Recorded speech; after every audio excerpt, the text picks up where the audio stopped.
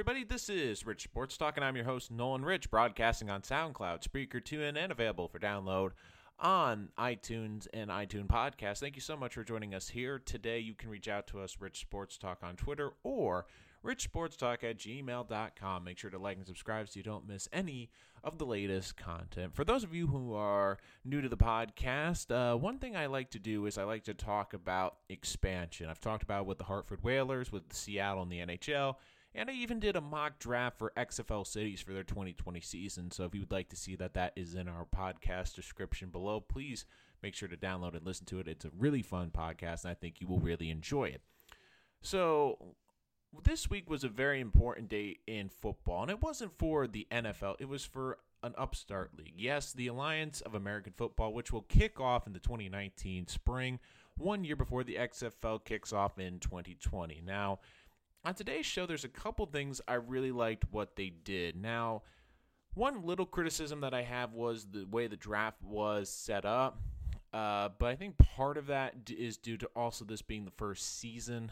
I think people are really intrigued by drafts, and the way they set this up was they had protected picks, and it was really quiet. And I'm a really big football fan, and I just came across it last night. It wasn't really, I felt, well advertised.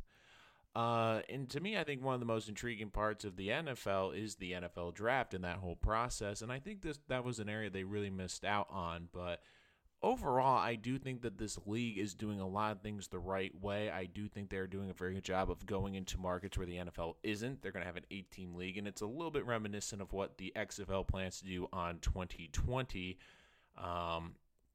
Like a couple of the rules that they have, and there's a lot of things I do like. Now, my one criticism was the draft, but there's a couple things moving forward that I think the AAF, I know it's a little tongue twister for me. I don't know why, but that they will be kicking off in 2019. There's a lot of things I do like what they are doing. It's a league that's going to have 8 teams: Atlanta, Orlando, San Diego, San Antonio, Memphis, Birmingham, Salt Lake City, and Phoenix, each team with 50 players, and will be built through a regionally based draft. And one thing I really like, too, is they're really trying to make each team have their own regions to draw prospects from.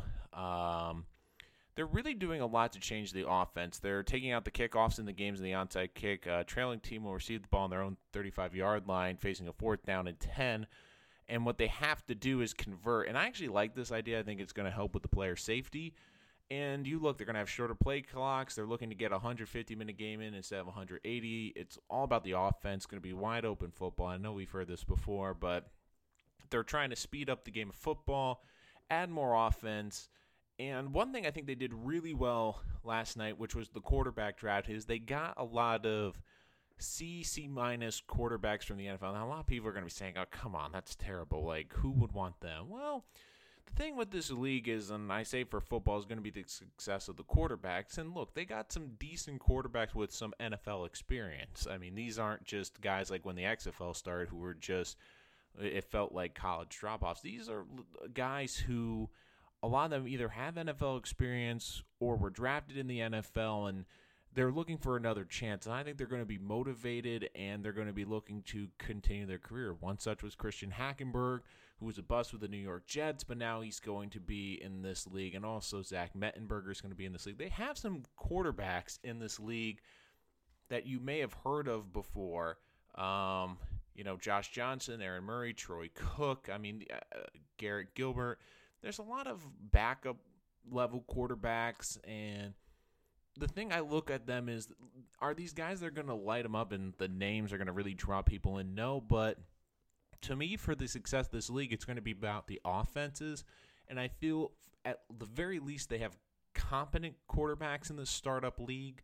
They have quarterbacks that have some NFL experience, and they have quarterbacks that are going to be driven. This is, I think, going to be one of these development leagues where you look at guys who were drafted, couldn't make it in the NFL, or if they didn't get an opportunity, and this is going to be their chance to come back. For example, like Christian Hackenberg, didn't really get a shot with the Jets. This is a chance for him to get a shot in this league, show what he can do, and possibly get another NFL contract. So this is a good league.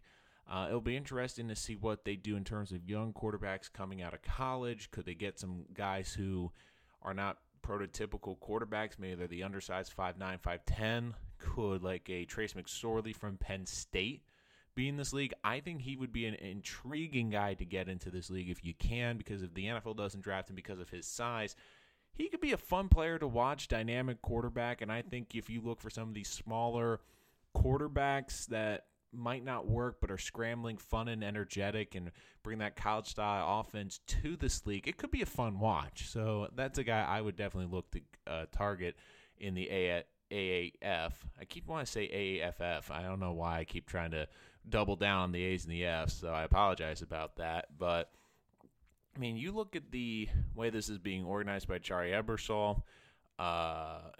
He's the son of NBC executive Dick Ebersol. They already got a deal with CBS, which I think is going to be very a good partnership. So they have a major network partnership, and one of their big things too is they want to have a fantasy league, which I think is very smart, because one of the biggest attractions to the NFL is fantasy football, and if you can get people into a fantasy league, I think, and you make it an intriguing fantasy league, I think that will be a very good draw to this league. They already have a contract with MGM, so I think that this will be very good, because if they can get the fantasy ball rolling, I think that's one thing people miss about football. It's not just the football games, but fantasy football, because like it or not, even to diehard fans, it creates intrigue, because you watch other NFL games with intrigue because you have players in your fantasy team going, as opposed to just, I'm only going to watch this one team and that's it.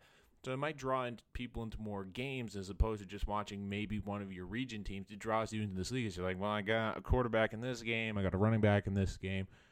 So that could be an interesting draw to this league as well. But to me, the biggest reason why I think this league is in a good position moving forward, it was decent quarterbacks, but one thing I really liked about this league was I was looking over it, and I looked at the head coaches and one of the offensive coordinators in this league. And like the quarterbacks, like I just mentioned, a lot of these guys are, I feel, coaches who didn't work in the NFL, or they're looking for their second chance in the NFL. And there's a lot of intriguing names in here. For the Atlanta Legends, you have Brad Childress, who was a former coach of the Minnesota Vikings. I think he's a guy who's trying to get back into the NFL. But interestingly, his offensive coordinator is going to be Michael Vick. I think this is a perfect match for this team because it gets people in Atlanta interested because of Mike Vick's history there in that city. But more importantly, I think Childress might be a guy who could get back. But I think a lot of NFL people will be intrigued by Michael Vick, especially if he can be a good offensive coordinator. I mean, they're always looking for offensive-minded guys in the NFL, and if he can do a good job, he could maybe be an offensive coordinator in the NFL, possibly a head coach down the road. Another name jumped out to me was the Memphis Express head coach Mike Singletary, who one great thing I watched on him was a Football Life that premiered, I believe it was 2 or 3 years ago. And the one thing I like about Mike Singletary, and I know people say it didn't work in San Francisco, and he admits it didn't, but one thing I really like about Mike Singletary is he is a hard worker, and that's what you need to be a successful coach. And even though he was out of football, you could tell he was studying offenses, he was studying defenses. This is a guy who prepares, and that's one of the reasons he was a Hall of Famer with the Chicago Bears, is because he prepared more than anyone else. Buddy Ryan had him be the captain of that famed 85 defense, and he was the leader. He knew where everything was going. And there were stories about quarterbacks calling a play and Mike saying, they're running here. Then they'd call an audible. They're throwing here. And the quarterbacks would say, he knows the play. They know where the ball's going. So I think he could be an intriguing coach. You have Steve Spurrier with the Orlando Apollos and Mike Martz with the San Diego Fleet. These are guys that are offensive guys, but Mike Martz is really intriguing to me because Mike Martz was the offensive coordinator for the Greatest Show on Turf. Then he became the head coach of the Rams at a time when a lot of those pieces were getting older. He went to Detroit to try to be a head coach, and that didn't really work out. But to be fair, a lot of coaches that go to Detroit don't exactly have great careers.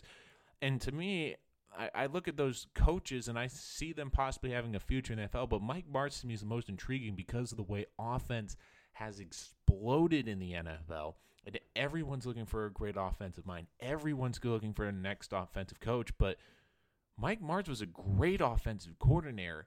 And even though he might not have made it as a head coach back then, now with the rule changes and the emphasis on the passing game, I think he could be a head coaching candidate. Not because he's committed for 2019, but if he has a good season, I mean, he could be a hot coaching candidate in 2020. You watch, because everyone's looking for a guy to develop a young quarterback. And by 2020, a couple things could happen. I mean, we're looking at the New York Giants potentially replacing their head coaches. We have a lot of head coaches that have struggled in their first year, and by that time they will be in year 2 or 3, and the organization might say, look, we need a guy that's going to develop a young quarterback, and Mike Martz could be that guy. So for the AAF, I do wish they had more of a draft presence, especially with the quarterbacks. I wish it was more publicly televised. I wish it was more out there because I'm a draft nerd. I would have loved to seen it.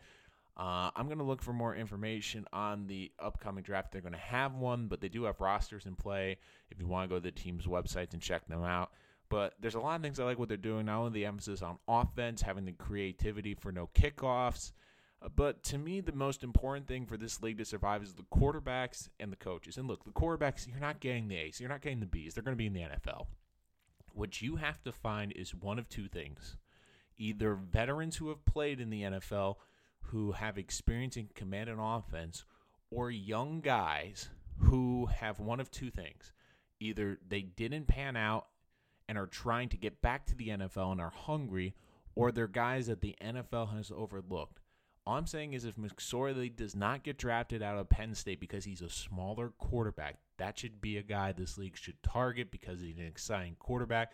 And there's a lot of these spread quarterbacks in college that are 5'9", 5'10", 5'11", and the NFL is not going to give them a shot because they're a shorter quarterback and they're primarily runners. But they're exciting to watch. And in a league that's starting out, you need excitement, you need intrigue. And to me, those are guys that you're going to want to keep an eye on. So I do think the AAF will definitely look into that. But more importantly, the head coaches, you have a couple head coaches that have NFL experience as head coaches. And like the quarterbacks, I think you have a couple that are hungry and offensive coordinators that are hungry to have a good season there and be successful, but more importantly, pad that resume for an NFL head coaching or offensive coordinator job moving forward. So that's going to do it for this episode of Rich Sports Talk. If you want me to do any more information on the AAF, please let me know. I'm probably going to do another XFL Mock Draft City coming up very soon, and we're going to, of course, talk about these two leagues expansion because you can never, in my opinion, have enough football. College football playoff moving forward, the NFL season, lots coming up on the program, so make sure you like and subscribe so you don't miss anything. Got a lot of great stuff coming up, but thank you so much for joining us here today on Rich Sports Talk.